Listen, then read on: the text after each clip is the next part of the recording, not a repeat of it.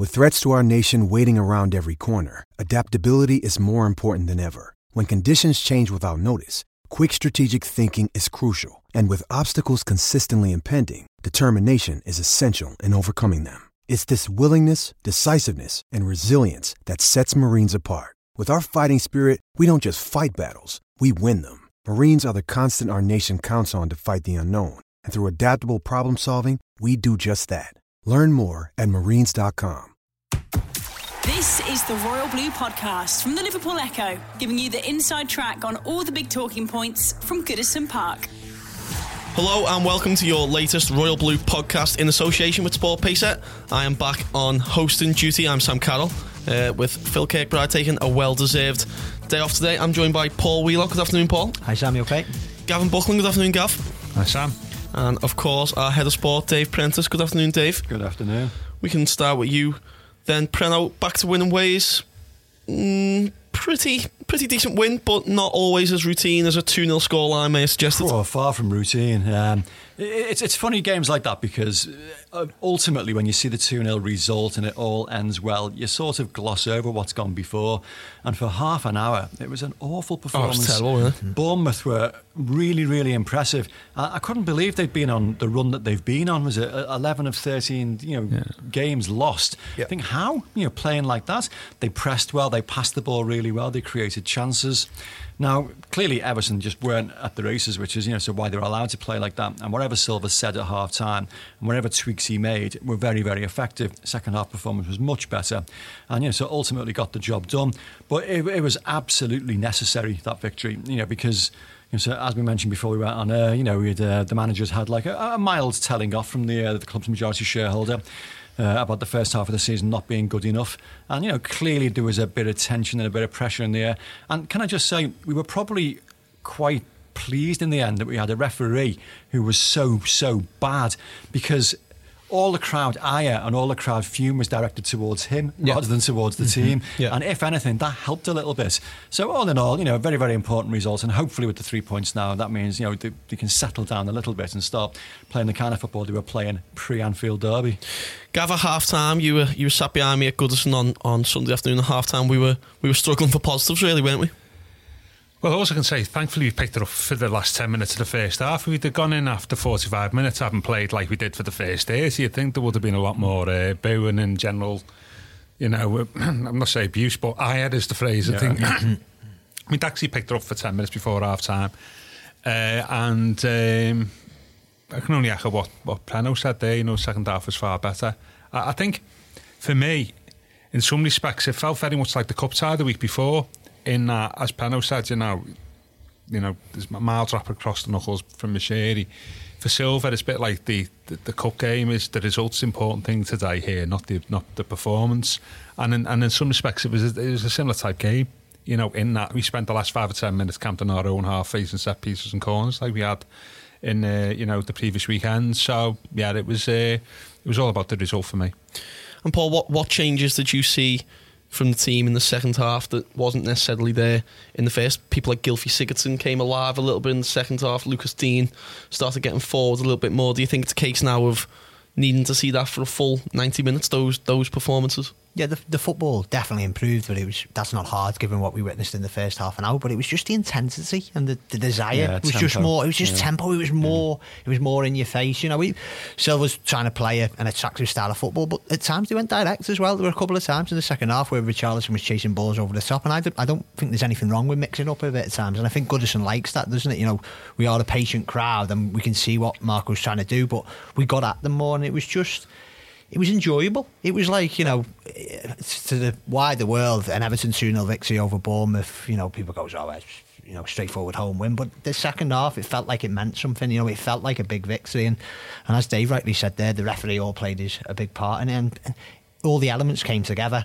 And the fear was, like, late on, that it felt like Bournemouth were going to nick an equaliser, but just that second goal, it was a really good afternoon in the end. It's funny, variety makes a football team so unpredictable nowadays, and it's almost like an obsession now with managers refusing to deflect from plan A. It's almost like they see it as a weakness if what they're doing isn't working, so why should we revert to something else? But you've got to mix it up a little bit. If you're as bad as Everton were for the first half an hour, just go long for 5 or 10 minutes and just push Bournemouth back a little bit and stop them from mounting attacks and putting pressure on you. Just try and change things a little bit. I mean, some of the best football you've seen from Everton teams in the last 10, 15 years was the last year or so of David Moyes' reign, when he made no qualms whatsoever about putting the ball into the opposite third of the pitch as quickly as possible, and then playing lots of really good football high up the pitch. And I suppose the West Ham game when Sam Allardyce was in charge and everything, they only won 2-0 but absolutely played them off the park. Was so the absolute highlight of that era. You can do it. You can play really good football and be occasionally direct. You just don't do it obsessively. And I think Everton needed to mix it up a little bit more on Sunday. Eventually it came good. Yeah, I think the thing about Lucas Dean is when Bournemouth are very much a left-sided team, and they tend to go for Fraser all the while. That's like that. It's a bit like Forrest under John Robertson, isn't it? He's their main outlet, isn't he? So the bulk of the first half was placed. I mean, there's probably stats to disprove it. My perception of it was on their left or right, so we couldn't get Dean into the game at all because they had the ball, and if we won the ball back, invariably we give it back to them on the same side of the pitch. So it was only really in the last 10 minutes of the first half. I remember saying, I don't think he's touched the ball 5 times in the first 30 minutes. Once he was playing it right back anyway. It was only in the second half when, as you said, we mixed up a bit. We got the ball out of our third of the pitch that we got him into the game, and it was a great. Without prejudging things, it was a great cross for the goal, I thought, and stunning cross. Yeah, it was from that position. Yeah. And I don't think he got enough credit for that, to be honest with you. On the Italian stuff. But I was thinking, in the context of the game and the season, he's got. It was in Team of the Week I've seen in a couple of journals and stuff. He's there or thereabouts when you're talking about the best Premier League left back this season, isn't he? He's been in the conversation, isn't he? More crosses than any other Premier League player this season. In fact, Everton as a club have produced more crosses than anybody else, and that highlights to me a glaring problem at the moment still, and that's the lack of bodies in the box. Yeah. And it's no coincidence that it was a free kick that had broken down, which was why Kurt Zouma was still in the penalty area to get on the end of that. And Dominic Calvert-Lewin comes on as a sub. Suddenly there's a physical presence in the penalty area. That's been sorely lacking, and we know it's not going to change anytime soon unless Tosin and the ass leave the club and they have to bring somebody else in. But clearly it has to be something that's thought about and addressed in the summer. Yeah, I think that's the fact that our two midfielders tend to play, Guy and Gomez tend to play a bit too deep for me, and I don't think Gomez gets into the opposition box as many times as what he should be doing, for many different reasons. And I think that's one of the things we need to change, perhaps by changing the midfield. But I think I think though we've been on a poor run. If we won 3 of our last 4 games, have we? Something like that. That was our first. That was our second win in 9. That was including the Lincoln game. Premier League game. Yeah. And Lucas Dean's been paramount in those 2 wins, hasn't he? Yeah. Two against Burnley, and then the cross at a key part of the game on Sunday. Yeah, he's had a cracking season. He's been well worth the investment. Just to quickly touch on the other flank then, Paul, Phil Kirkbride said to me on Saturday that maybe it was a message to Seamus Coleman from Marco Silva to leave him out of the side for a couple of games. How would you assess how Seamus got on? I think he was better than he's been. I think he started quite shakily, but he was not the only one. And I know at the end when he was getting very nervy, he touched that ball out for the corner, didn't he, when he probably with a better touch he would have took it out of his feet and cleared. But in those circumstances, they are human footballers, and it was very, very tense at that point, and he wasn't the only one being a bit rash, or maybe his touch letting him down. But I thought he was solid enough on Sunday. It's a difficult one to have, the Seamus Coleman conversation, because you've always got to put the caveat of his injury, because we don't know what kind of damage it's done to him, and it still takes, when you're out for that longer period, it may take you another season, a full season, before you actually get back to the player he was. But Did he deserve to be dropped at the time, having watched him all season? Yeah, why not? You know, we've got a good young full-back there in John Joe Kenny. We probably deserved a chance. But if you're asking me who's the best right-back at the club, it's still Coleman. So if you're kind of intimating there, was it kind of like a bit of a kick up the backside for him, just to say, listen, you do need to pick up your game. Hopefully it's worked. I thought he was okay. Similar thoughts to Paul? Or, I was a little bit disappointed by him, to be honest. I mean, God, I was howling when he so put that one behind with the corner later on.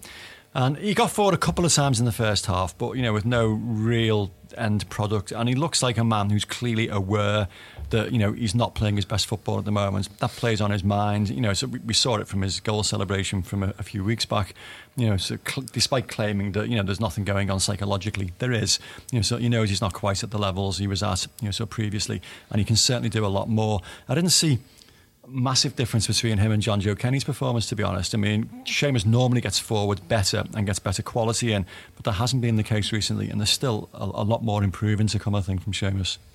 To move away from the players on the pitch for a second then, Gavin, and maybe think about the Goodison crowd, and the atmosphere has been a big talking point this season. Do you think, is it almost a case of maybe a little bit of Nelson Mandela syndrome? Have the Goodison crowd always been this demanding, and maybe now with social media and people are more aware? What's Nelson Mandela syndrome? Have you ever heard of Nelson Mandela syndrome? You're going to have Kevin Rock.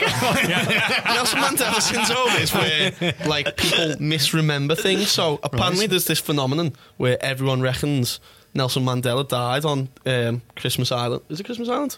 The place he was imprisoned. Incarcerated for so long. Yeah. So there's like a kind of a section of people who think he died when really he didn't, but it's just the way they've kind of misremembered it. The kind of people who think Elvis is still alive. No, it's because it's not a conspiracy theory. It's that they genuinely think, that he passed away and he didn't eventually come out of prison. So essentially, has Goodison in your times of going to games since we were playing at Anfield in the 1800s? You're not far off, to be fair. Have the crowds always been this demanding, or do you think that genuinely maybe since around the time Farhad Mashiri invested so much money, does something need to change with the crowd? We've always been cranks, haven't we? Yeah, just say Sam's never once shared the pod and not mentioned that my age or That other stadium's always a good one. So what you going back to your question and leaving aside the Nelson Mandela syndrome is what you're saying is that are we saying looking at like rose tinted spectacles type stuff, or are we saying I think a lot of people this season have kind of spoken about, is the atmosphere inside Goodison, the home games, damaging the performance on the pitch, and that's because essentially it's quiet, maybe because it'd be a little bit negative, because it's quiet. And I think that do we expect too much? Do we turn to groaning and grumbling too early? And should it be the fans' job to get behind the players, or do the players have to inspire the fans to get behind the team in the first place? Good question. I think that the spectators in the Premier League, although we do sort of relatively provide cheap tickets at Goodison, I think if you're paying a decent amount of money you're entitled to be, you should have an expectation of being entertained and getting value for money. I think with Everton, with the investments, I think you should be expecting a little bit more than that as well. Whether the players have given that over the last 18 months, perhaps they haven't. And I think if there's any sort of unhappiness with the crowd, I think that's fully understandable in the circumstances. As for creating an atmosphere, it's an interesting one, this. People say, it's quiet. People say, but why is the ground quiet at the moment? It's like, what you should be doing is actually, when it's a bit like raucous, you should be asking, why is it raucous at the moment? Because you find out the answers then. And 8 out of 10 times in my experience, it's the referee. You get great atmospheres when the referee is not given sort of judgment in your favour, or there's been misjudgments on their side and so on. And when you're feeling hard done by the ref, I think I was getting down to, that tends to create the best atmosphere of all. So I think that's one of the reasons. I do have a general thing, and this is not about Everton, but football grounds across the country, is, for me, there's far too much entertainment that goes on before the game now. you know what I mean? It's like you are not allowed anymore to create, as a crowd, create your own atmosphere. people, years ago, probably, this, but it was like there was nothing provided by different clubs. days, different days, but I know people expect different. But the grounds were full then, an hour before kick-off. Certainly for big games. But nowadays, people, because they got tickets, turn up 5 minutes beforehand. So the ground's empty until then. We've been at Goodison at 9,000. I've been at Goodison at 9,000-10,000 people standing up. This is a general thing about football, really, and apply not just before the game. That artificial atmosphere that tries to be generated by the people who are running the football ground, be it Wembley, Premier League grounds, Football League grounds. I think it's a conspiracy. No. That stymies the natural atmosphere of the crowd and what they can generate. And I think that tends to, in my opinion, to lead to, atmospheres that are not great because people are not used to fans are not used to generating atmosphere. It's sad. People try to do that for them. I mean, it's weird, the Everton fans, because I was just like trying to remember the words to that old nursery rhyme, rattling it down, that when they're good, they're very, very good. When they're bad, they were horrid. And the Everton crowd is like that. So you remember the good ones, the Chelsea FA Cup tie, Fiorentina, Manchester United, and Duncan scored. Those occasions are memorable because the crowd is incandescent that night and play a huge part in influencing the outcome of the game. But on many, many other occasions, when they're not being entertained, when the team's playing badly, they're silent, which is bad, or worse, they're aggressive and get into the home players and create this air of nervousness. I know Neville Southall always used to talk about when the crowd was quiet, he would always say to somebody, Joe Parkinson or Barry Horn or somebody, throw a tackle in, put a really meaty tackle in, and that would get the crowd flying again. And obviously everyone remembers the Phil Neville tackle on Cristiano Ronaldo, for absolutely inspiring a crowd. You can't do that anymore, such are the football rules. You find yourself on a yellow card or probably sent off, so you've got to be a little bit cuter, and it's difficult. So football crowds have evolved, so compared to what the year we were talking about there, where they created their own entertainment, and they turn up 5 minutes before kick-off, they wait and sit back to be entertained, and it's only a handful of places you can think of that absolutely generate this atmosphere regardless. They're proud of it across the park, aren't they? But even they have games where it's very, very quiet. Crystal Palace is a weird one. That's always really, really good down there for some strange reason. And Stoke occasionally, or certainly was under the Pulis days. You don't get many nowadays that are absolutely so behind the team and vocal all the way through. So they rely on what they're seeing on the pitch, and if it's as bad as it was in the first half on a Sunday, you can understand why it is so quiet. I mean, it is those sense of spectacles. I mean, I've been in big games and sort of important matches where the atmosphere is being flat. It doesn't necessarily follow that, 30 odd years ago, Mass Terrace, and there was a great atmosphere. It's been quite quiet, But as Pano says, and I think that's what I was alluding to, it's the change in way supporters behave, and it's the change in way in which clubs, think as supporters. And it's like the people on the commercial want to try and get as much money out of supporters as possible. So that does involve. You're not going to do that when you're sitting. You see half an hour before the kick-off, isn't going to be inside the ground buying stuff. So that's changed things. And it is that Nelson Mandela syndrome, whatever, rose tinted spectacles. I feel like we should do a disclaimer at the beginning where I just explain what this is, maybe. Yeah, and I think football's changed in 30, 40 years, and I think I think collectively, I'm not sure whether it's helped atmospheres of football grounds in that time, to be fair. No, it hasn't. It's made it more difficult to generate atmospheres, and it's like a history lesson that, because so football crowds, then you had to get there like a 12:30, 1:15 to make sure you could get in, make sure you could see what you were hoping to watch. I've been to games where my hips and chest have been absolutely physically killing me because I've been pressed against a cash barrier, so for 2 or 3 hours. So, you don't want to revert back to those days. So it's going to be difficult to try and generate an atmosphere. I suppose it depends on how important it is, so what's in front of you. So if it's a huge prize at stake, you can pretty much guarantee that the atmosphere is going to be, so lively. If it's a nervy home game against Bournemouth that you really need to win, but there's no major problem, so if you don't, it's difficult then to get the atmosphere going.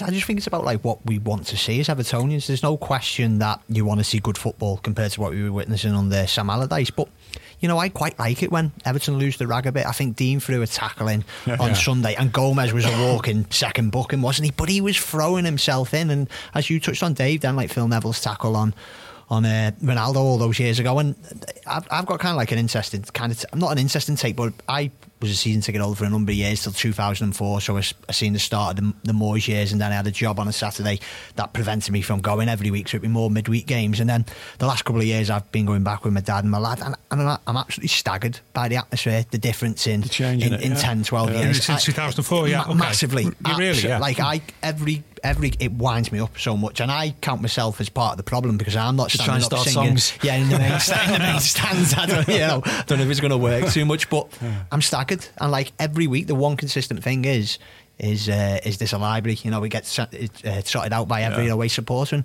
I just thought on Sunday it was more like the Everton I knew growing up. Yeah. It was. I know it's that cliche bear pit thing, but it was, But and I think the referee undoubtedly helped because he was absolutely atrocious. But I think the way Everton played in that second half, and I think Silva's right to try and play this kind of modern style of football that the top managers are doing, but I don't want to lose that identity that certainly David Moyes gave Everton, because I think that helped the atmosphere so much. I know Liverpoolians would probably take the mick a bit, we'd have won a corner and stuff like that, but I remember going on the Gladys Street, and when we actually won a corner, we felt like this is a chance, whereas now it's like, we're going to not be the first man, but well, that's because we had Andy Hinchcliffe and right before that Joe Thomas too. People like that, but I don't know. I think something's been lost. I'm probably not the right man to answer that because I've not been there over the years. I think you are the right, because if you had that gap, you can compare it. Every week. Did you finish your season ticket the year we finished 17th or the year we finished 4th? The year before we finished 4th.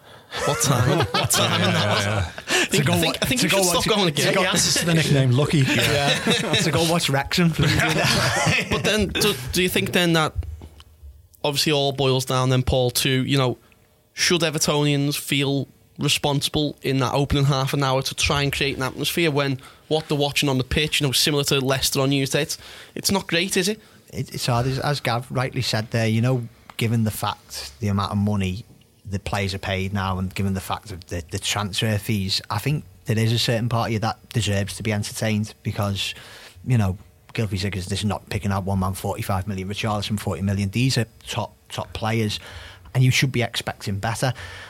And to be honest, in the time that I've gone in these 2.5 years, it just feels like a bit letdown after letdown. There was obviously Mashiri came in. This is the answer to all Everton's problems. The money's here. This is what unfortunately Bill Kenwright couldn't give Everton.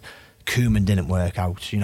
Then there was Allardyce, the misstep of appointing him, and the atmosphere I get is I think people are just nervous generally because they're so desperate for success. It's too many false dawns, and that's the kind of feeling I get in the crowd. It's no one. It was edgy, wasn't it, on Sunday? You could tell around that half hour mark, but no one's calling for Silva or saying this is a load of rubbish. There might be a few catcalls and stuff like that, but you can't escape, I think, that feeling in the air at the moment. I think I spoke before about all the changes in the game have been to the detriment of the live atmosphere. I think the other one is change kick-off times. Different, you get used to early kick-offs. You can guarantee it's going to be flat. You just get used to that 3 o'clock Saturday afternoon, midweek 3 o'clock. You get used to cycle behaviour now. If it's 2 o'clock and then it's what's our last 12 and 2:15. I don't think we've had a 3 o'clock kick-off since Cardiff.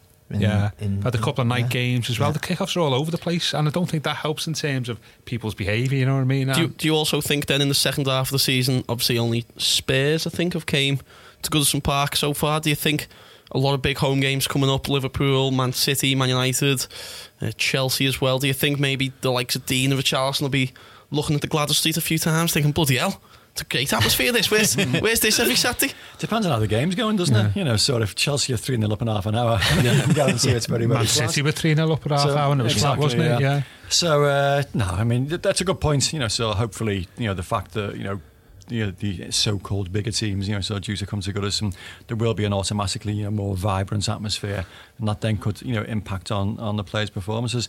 Not that Lucas Dean needs anything to motivate him because he's flying at the moment. Richarlison, on the other hand, who you mentioned there, he's been right off the boil for some time now. I mean, we could certainly do with him kicking on again. It's almost like do you think he is right off the boil, or does he shoot centre forward? Bit of both, but it's a thankless task, isn't it? The goal he took at Burnley was great finish, but only having just come on as a sub. But I just don't see the same Richarlison that we saw in the first 2 or 3 months of the season. When he was a threat every time he got the ball, and that was almost like a reflection of what happened to him at Watford last season. and he's a young player. He's still finding his way in this league, and in this country, and hopefully it's only a short-term thing, because we've missed him. The Royal Blue Podcast from the Liverpool Echo.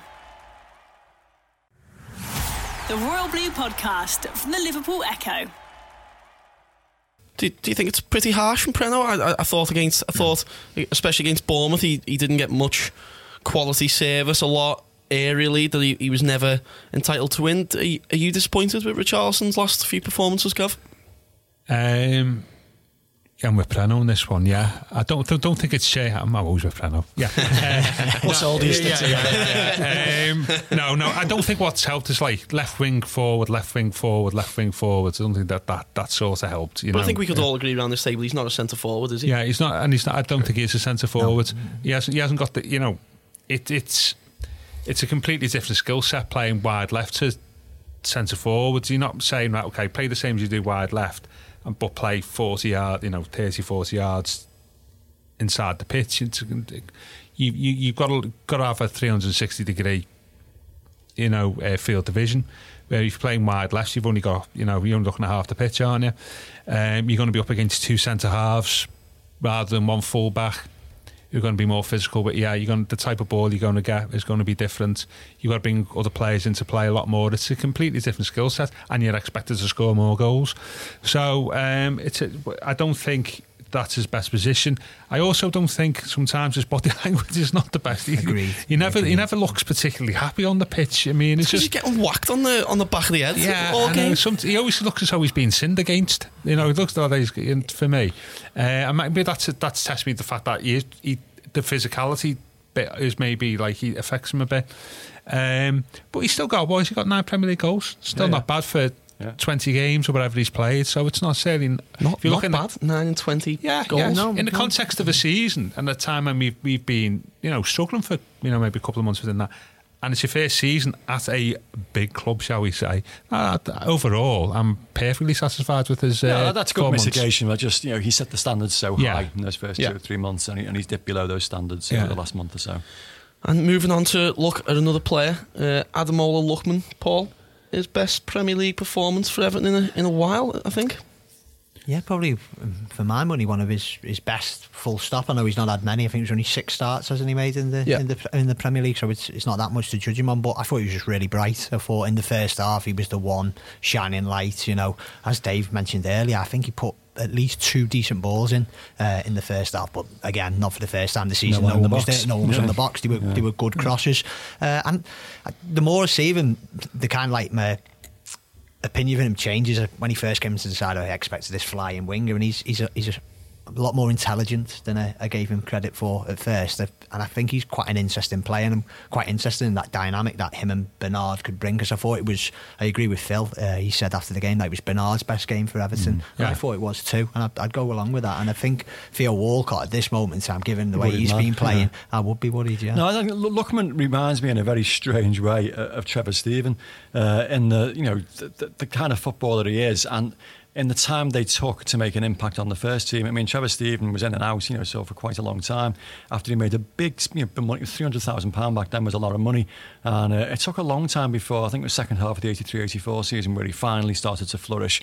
And Lookman, similar, he's had a number of opportunities where you think, only fleeting opportunities admittedly, and you think, but well, has he really got the physicality? Has he got the concentration levels, to do it for 90 minutes?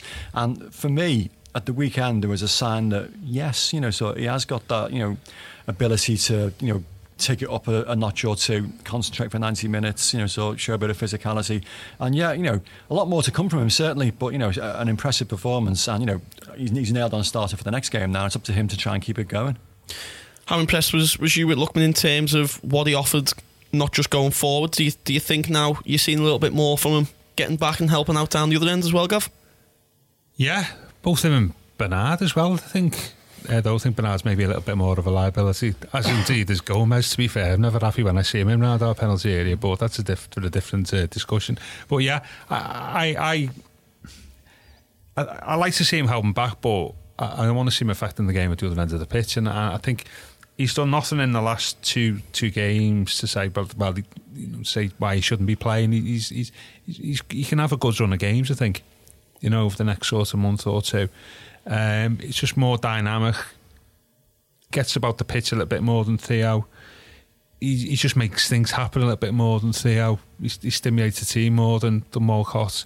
He has a shot as well, which few of our squad do at the moment. Yeah. He's willing to have a dig. And that's hard, I'd say he's a bit more disciplined defensively, but I'm not really bothered with that at the moment. So I don't want him to be playing sort of deep line midfielder. Still, he went over to the left at some points, didn't he, in the game? I still think he looks far better suited to the left, like a lot of right-footed wide players do, which is another interesting conundrum. But very satisfied with it. As Paul said, he was the one playing the first 30 minutes who actually played well, as well, which we need to remember. It's always a good sign for the player. And I think the last word on the Bournemouth game, because this was quite interesting, something I knew nothing about before the podcast, and I'll let Preno explain why the win over Bournemouth could be the Kevin Broch moment. If you want to tell everyone about this. That's probably overselling it a little bit. No, we were just talking about, so what we could talk about during the course of the podcast, and Gav suggested, Bournemouth could be a turning point in the season, so given what's gone before. To which I said, and I was appalled that Sam Carroll didn't know who Kevin Broch was. I said, well, January the 18th is of course the anniversary of Kevin Broch's back pass, so one of the most pivotal turning points in Everton's history. And for those of you who are as young as Sam, it was a League Cup quarter final at Oxford United, who were a very, very difficult place to go back then. They'd already knocked Manchester United, Newcastle United and Leeds United out of the League Cup. Everton go down the quarter final, cold frosty night, trailing 1-0, 8 minutes to go, and Peter Reid presses Kevin Broch into an ill-advised back pass. Broch passes the ball back. Reedy turns round in dismay because he thinks the chance is gone. But Adrian Heath, alive to the situation, got on the end of it, skated literally around the goalkeeper and rolled it into the net. Great finish.